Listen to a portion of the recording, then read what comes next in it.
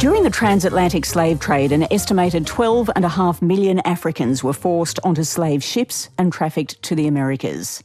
According to one scholar, it took at least 36,000 voyages, and it's estimated that around 1,000 of these ships likely sank along the way. Tara Roberts is a National Geographic explorer and storyteller who left her old life behind to join Diving with a Purpose, a group of black scuba divers searching for these shipwrecks and the history contained within them.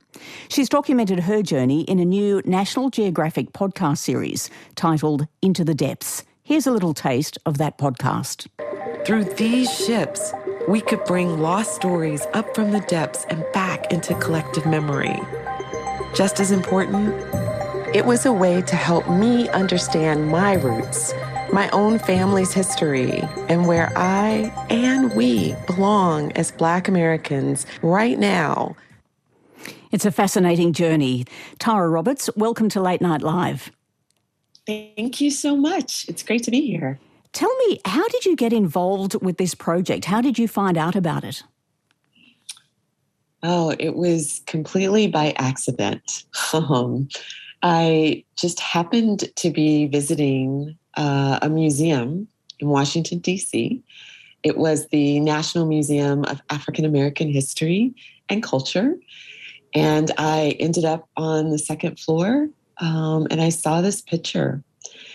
And it was a picture of a group of primarily Black women on a boat in wetsuits. And I had never seen a group of Black women on a boat in wetsuits before.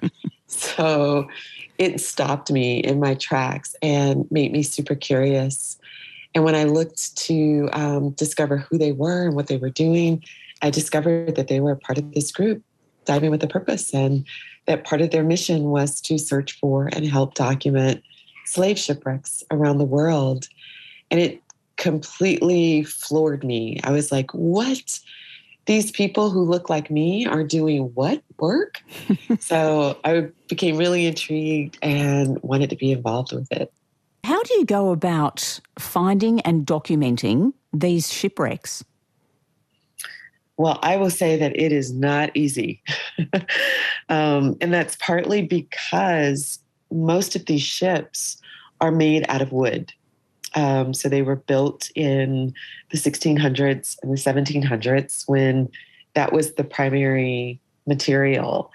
And so when these ships wreck, they splinter, they wreck in pieces.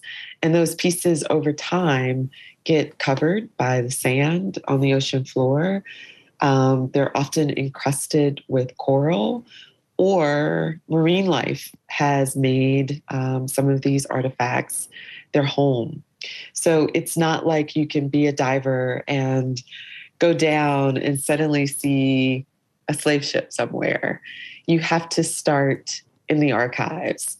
And it starts with historians and archaeologists who use the archives to help pinpoint a location.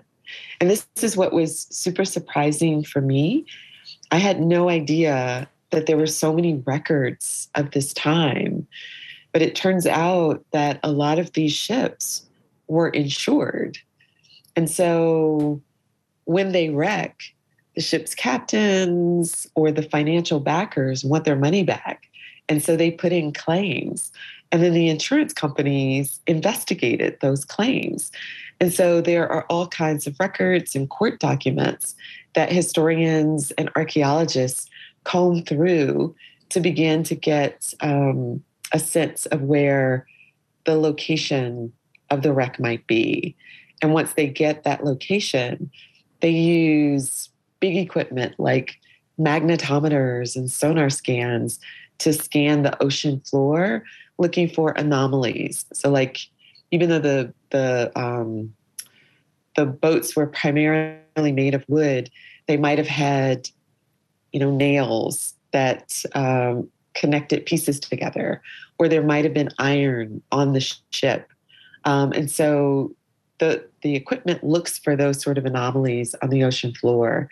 And then once anomalies are pinged, then scuba divers go down and start to look at those anomalies with their eyes and with cameras to see if they are indeed something worth investigating further. Yeah, I reckon people's hearts must start beating just a little faster when they hear that ping and think, here's another possibility.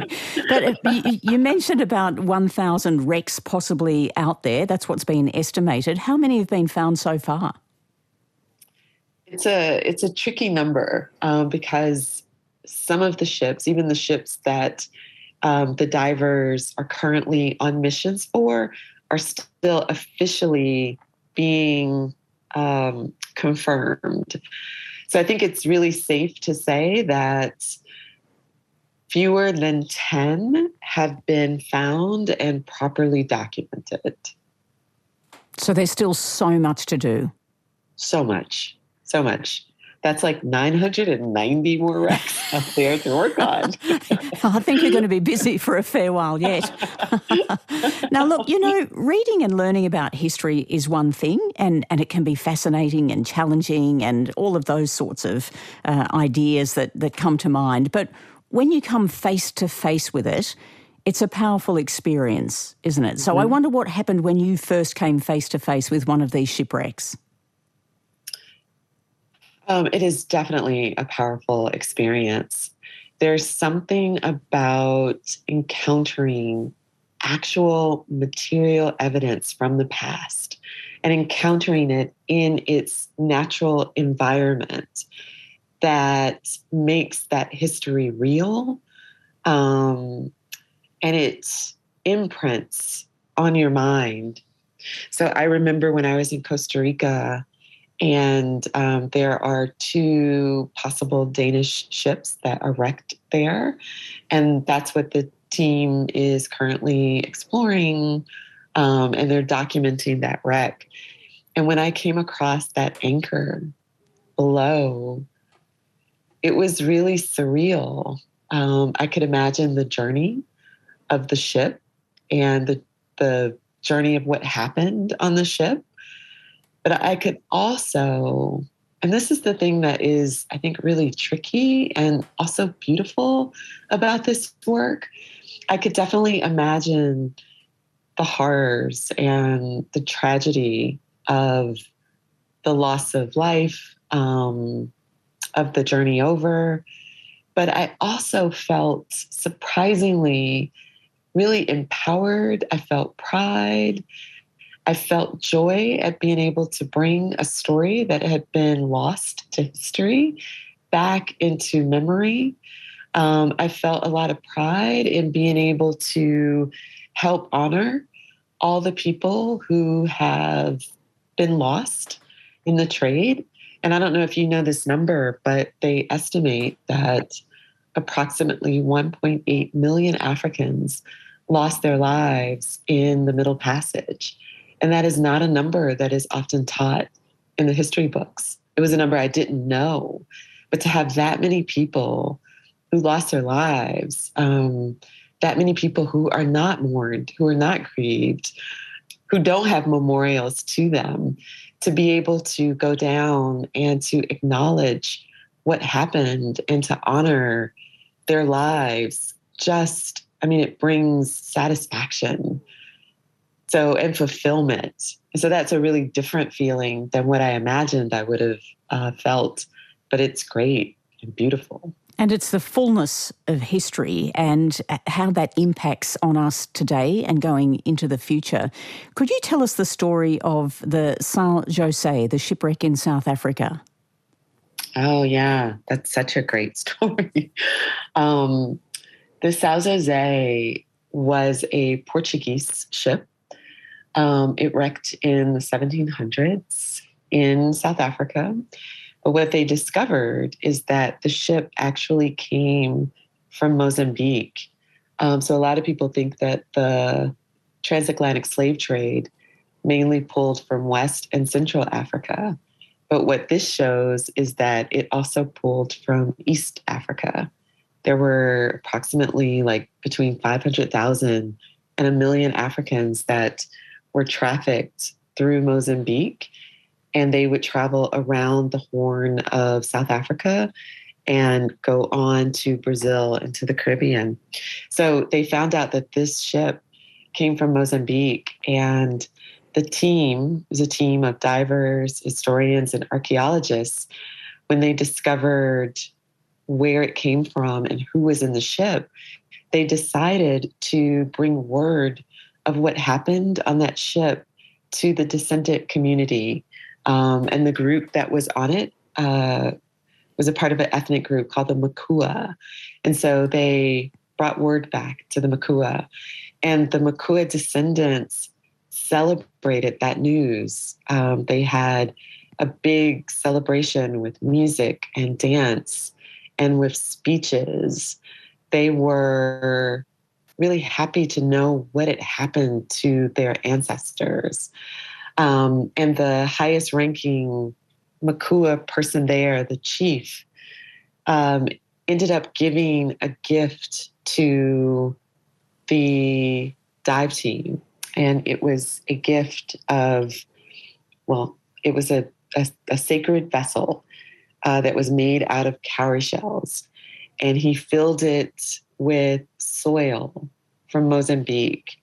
And then he charged the dive team with going back to South Africa and distributing that soil on the wreck site so that his ancestors could touch home for the first time in over 200 years. Yeah, and so they did that.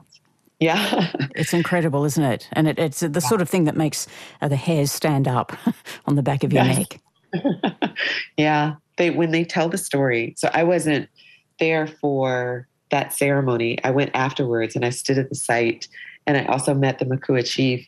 But when they tell the story, they say that when they went out and they chose an African American, a Mozambican, and a South African to distribute the soil, and they say that the seas were really turbulent that day, and that it was a really gray, rainy, sort of miserable day.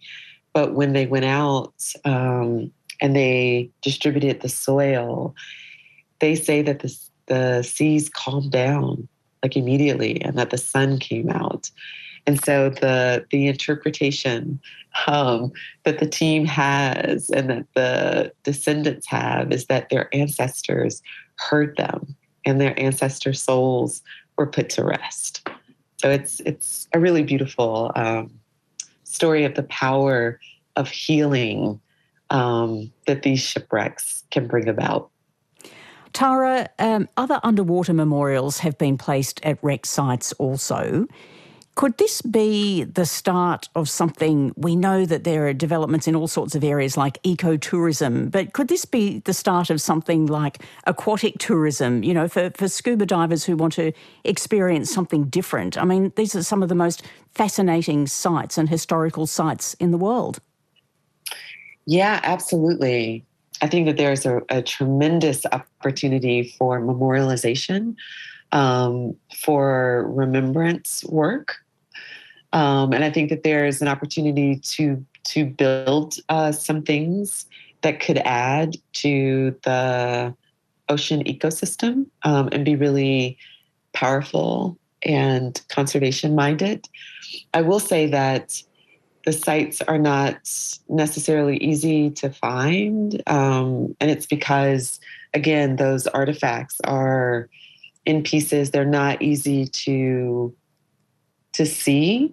And the teams are not bringing up everything. So there is something down there, but you kind of have to know where to go and how to look. So I hear you that this could be an amazing way to do some ecotourism, especially if people are taught not to touch those artifacts, not to try to, take them away and bring them up. It could be really powerful. But I think there is an opportunity to also really create some things around these artifacts that honor them. It would be like going to a museum and you've got a display around the artifact. It could be really, really powerful. Exactly. And all of this raises that importance of who tells stories, who documents history. And I guess this is adding a whole other stream to the history that we already had. Yeah. I mean, there's so many perspectives on the slave trade that haven't been told. Even just sharing the story about the Makua ethnic group and their connection to the story. You've got the African-American diver, the South African diver, the Mozambican diver. All of them have different takes on this. And I would say that most of those perspectives have never been examined or explored before. But for us to really understand this history, we have to look at it from multiple points of view. I mean, it's global history with people from 4 different continents over 400 years. So a lot of the perspectives have not been shared, and especially those who passed away throughout this journey. I think that they are missing from their voices. Their stories are missing from the conversation. Tara, has it changed you at all? Did it make you look more deeply inside of yourself and your own personal history, your family history? Absolutely. I actually didn't know until I really started working on this project that, this is maybe a little funny to say, but that there was something a little broken inside of me around the way that I approached history. I realized that I was really afraid to look at the past of Black folks. And that's particularly because I think the way that much of that past is covered and talked about, it's centered inside of Black pain and Black trauma. And that's really hard to face. And I was particularly, I think, scared to look at my own ancestry because my ancestors were enslaved. And I didn't really want to face the fact that they've been owned by someone else. But what happened for me throughout this process is that I learned that there's a way to look at this past that is not centered in the pain and trauma. I think there's a way that that pain and trauma has to be acknowledged, but then there's a way to move through it. There's a way to heal some of the past by looking back and embracing it. And now I'm so excited and enthusiastic about finding more of the stories of life, of joy, of power, of courage, of resilience that exist in the past, and not just thinking that those stories are just about pain. That's a huge, huge change for me. Tara, thank you for sharing this journey with us. Oh, thank you so much for having me. Tara Roberts is a National Geographic explorer and the host and executive producer of the podcast Into the Depths, which you can find wherever you get your podcasts. Getting in touch with ABCRN is easy. Join the conversation live using the ABC Listen app's call and text features.